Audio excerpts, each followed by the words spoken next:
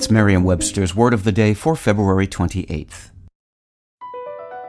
BP added more than $70 billion to the U.S. economy in 2022 by making investments from coast to coast. Investments like building charging hubs for fleets of electric buses in California and starting up new infrastructure in the Gulf of Mexico. It's and, not or. See what doing both means for energy nationwide at bp.com/investing in America.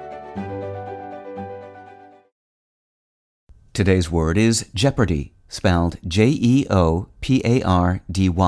Jeopardy is a noun. It's defined as exposure to or imminence of death, loss, or injury. It's synonymous with the word danger. In legal contexts, jeopardy refers specifically to the danger that an accused person is subjected to when on trial for a criminal offense. Here's the word used in a sentence from Billboard by Gil Kaufman. As Dior rises to prominence with his groundbreaking, iconic imprint of beauty and influence, Chanel's reign as the world's most famous fashion designer is put into jeopardy. We'll start with the answer, and you provide the question. A word meaning danger that inspired the title of a popular game show. Got it? If you buzzed in, "What is Jeopardy?" you're correct. Today's word dates back to at least the 1300s. But its Middle English form can make it hard to spot.